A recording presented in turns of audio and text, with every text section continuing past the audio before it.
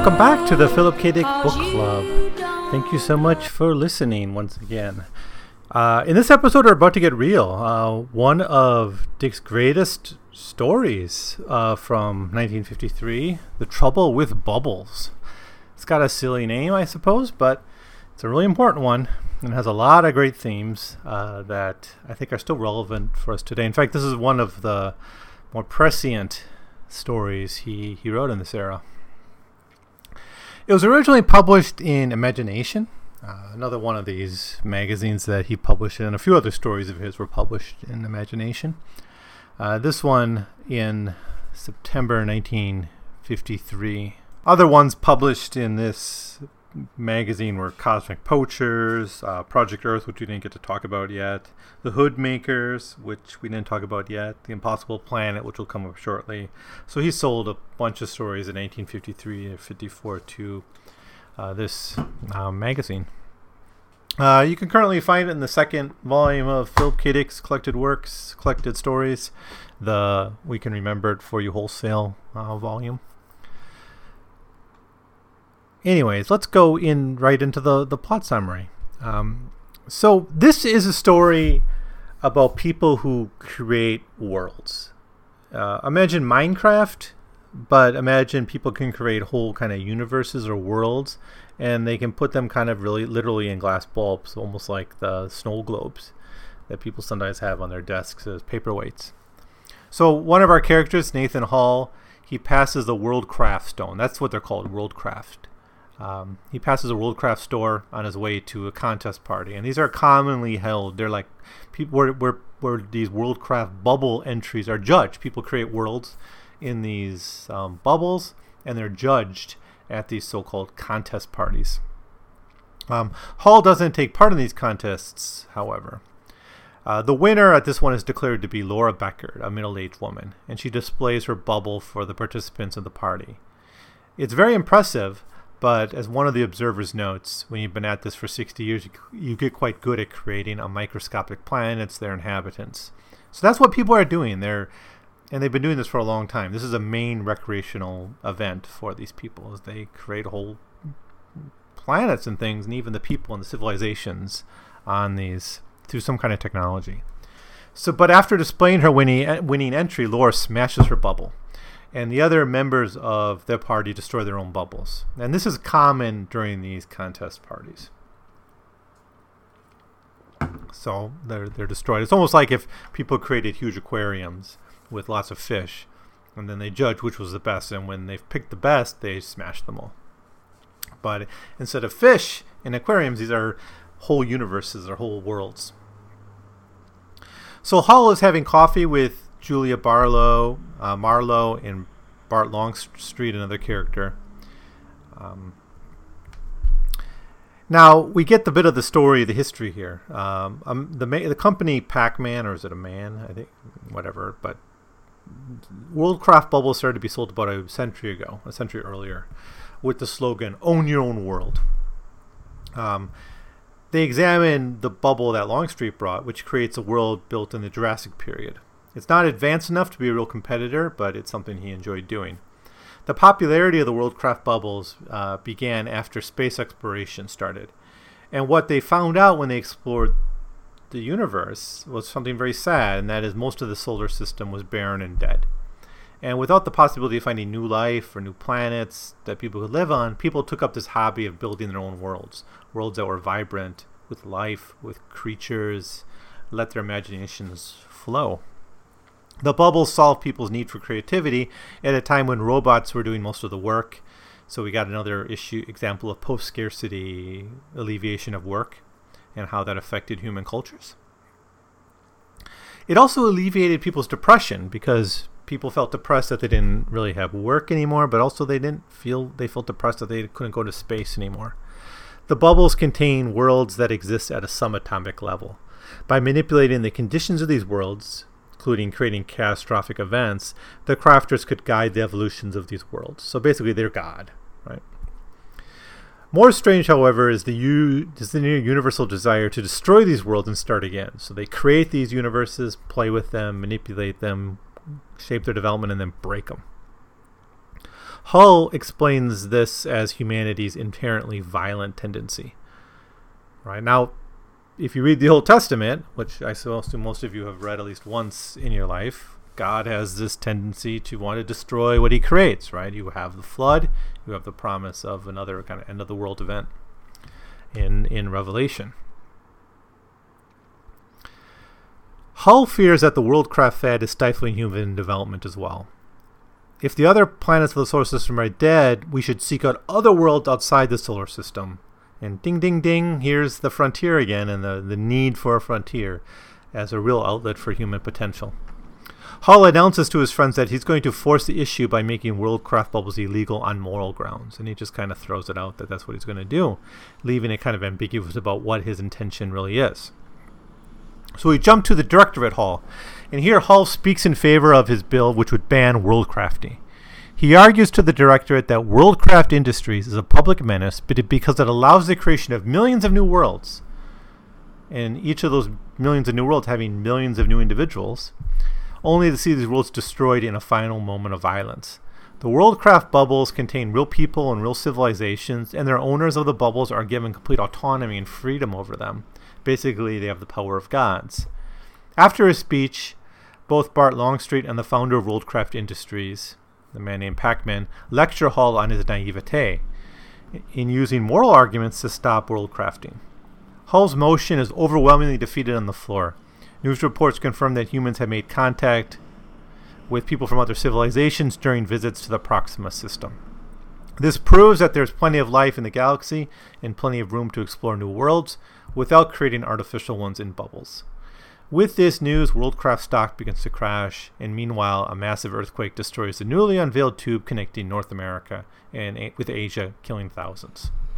So, if we take this just as the alternate reality kind of story that's common in Philip Dick narratives, we get kind of the Twilight Zone ending, where we're actually in a Worldcraft bubble, and someone else is just manipulating us, destroying us, and we're just as bad as those people. Right. You could look at this as kind of a religious allegory, because this is kind of a biblical story. All these bubbles have the end of the world written into them because the people who create them want to destroy them. But I'm going to go a slightly different way about them.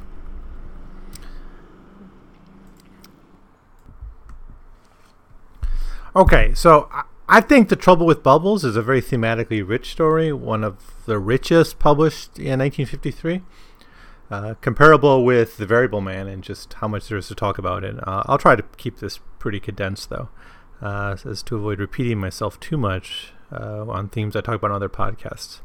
Now, the twist ending suggests that this entire civilization is controlled by destructive, malevolent forces, just like the worlds and all the bubbles, the millions of bubbles, right? Every human being becomes a malevolent world destroyer.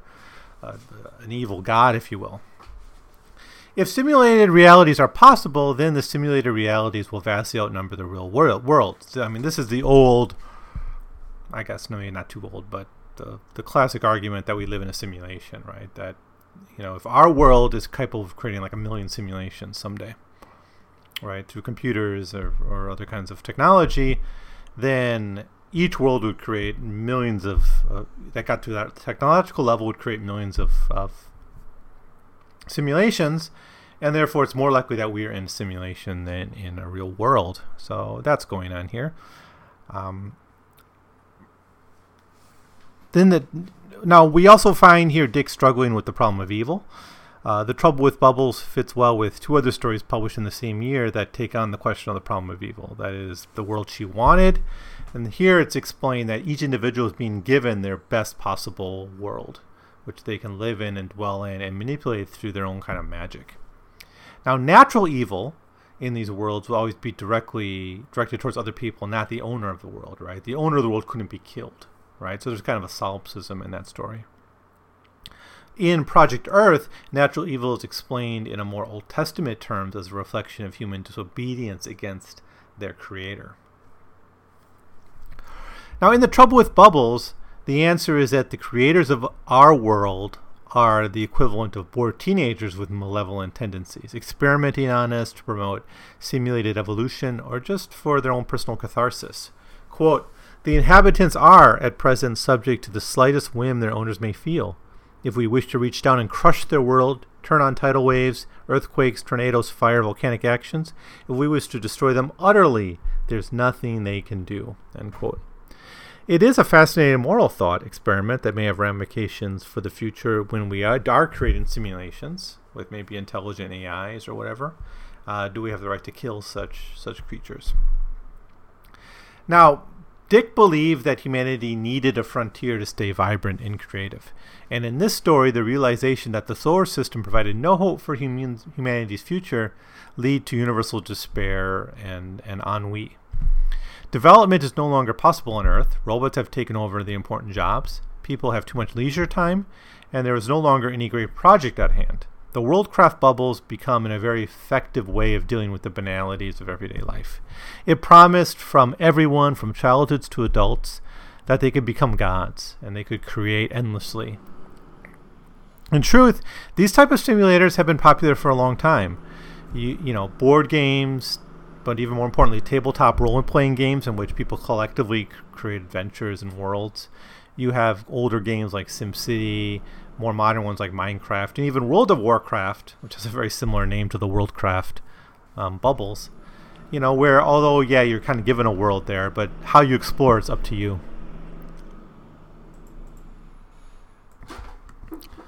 It may... Well, we're able to create all these simulated realities through games now, and it's a very popular form of gaming, right? If you remember... I remember like old Nintendo games where you kind of went through a pre-made world and jumped and, you know, over pits that were there created by some monster, and there was a boss you had to fight at the end. These games, I think they still exist, but they're much less popular now than games that allow you to either explore a world or build a world or make a world. The best example of this is, of course, Minecraft. And it's amazing what people out there are doing with Minecraft and other kind of simulation games. Now, it may be possible that we can create much more sophisticated simulations one day, even populated with artificial intelligences, right? And I'll leave it to you to guess whether we are in one of those such places or this is the real world. But for me, there's a deeper importance to this story, and that is this desire of creativity and this drive for it. Dick presents it here as coming out of kind of this frustration with this banality of existence, this lack of a frontier, this lack of any great human project, so people do these kind of petty things. But these things apparently are quite sophisticated and detailed, and they're acts of creativity, and we don't, you know, if we had a whole novel, maybe we could get pictures of what these worlds are like. We don't really get that, but the suggestion is that you could have some set in different time periods. Some could be completely non-human entities created. So there's all this immense creativity potential. And I think there's hope here in that, yeah, robots are going to take our jobs someday, right? And then what are we going to do? That whenever I talked about the robots, most people I talk to are afraid of this. And they say, well, what can we do? You know, what's my job going to be? Well, it's sad. In the first place, it's sad that people see their role in the world only through their job or what they get paid to do. But beyond that,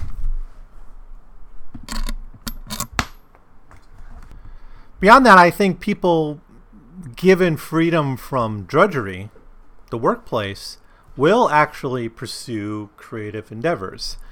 I guess my very cheap and maybe not that effective proof of this, but I'll throw it out there anyways, is that every job that is done that becomes drudgery, you know, whether it's bookkeeping or gardening or making furniture, farming, I mean, not gardening, farming or making furniture. These things are done in craft ways, in ways that people enjoy. Some people enjoy, you know, watching stocks and keeping track of stocks and imagining they have accounts. Some people like gardening. Some people enjoy making furniture. Some people like making and painting miniatures. These are all things that are labor in other contexts, but are pleasure to people. And I think the trouble with Bubbles is a story that allows us to imagine the necessity of creativity for human prosperity. So that's it for this episode. I'm going to cut it short because of the the construction that you can hear behind me. Hopefully, next time I record, I'll pick a better day when they're not doing that. Thank you so much for listening, and I'll see you next time. Why?